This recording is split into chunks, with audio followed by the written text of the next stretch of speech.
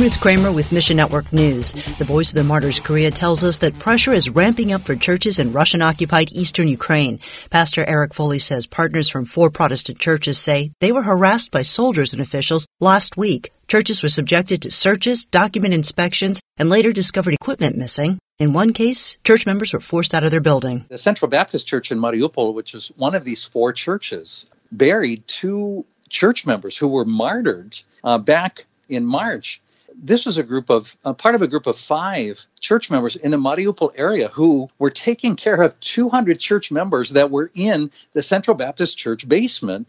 Those 5 were hit by a grenade as they were doing their deliveries and caring for those 200 people. Ask God to give these 4 churches endurance and wisdom.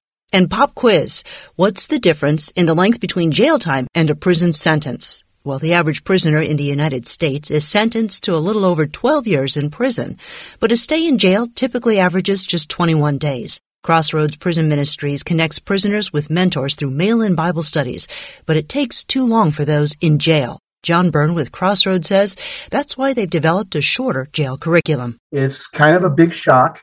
For a lot of people, jail becomes that place of rock bottom where, okay, how did I get here? I'm locked up. I can't go home. How did I get myself in this spot?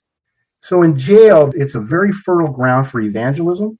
What we find is that a lot of people in jail make a commitment to follow Jesus. Pray for men and women in jail to sense their need for a Savior in Jesus Christ. Thanks for listening to Mission Network News, a service of One Way Ministries. We're listener-supported by people just like you. So by giving to Mission Network News, you enable us to keep the stories of God's kingdom coming.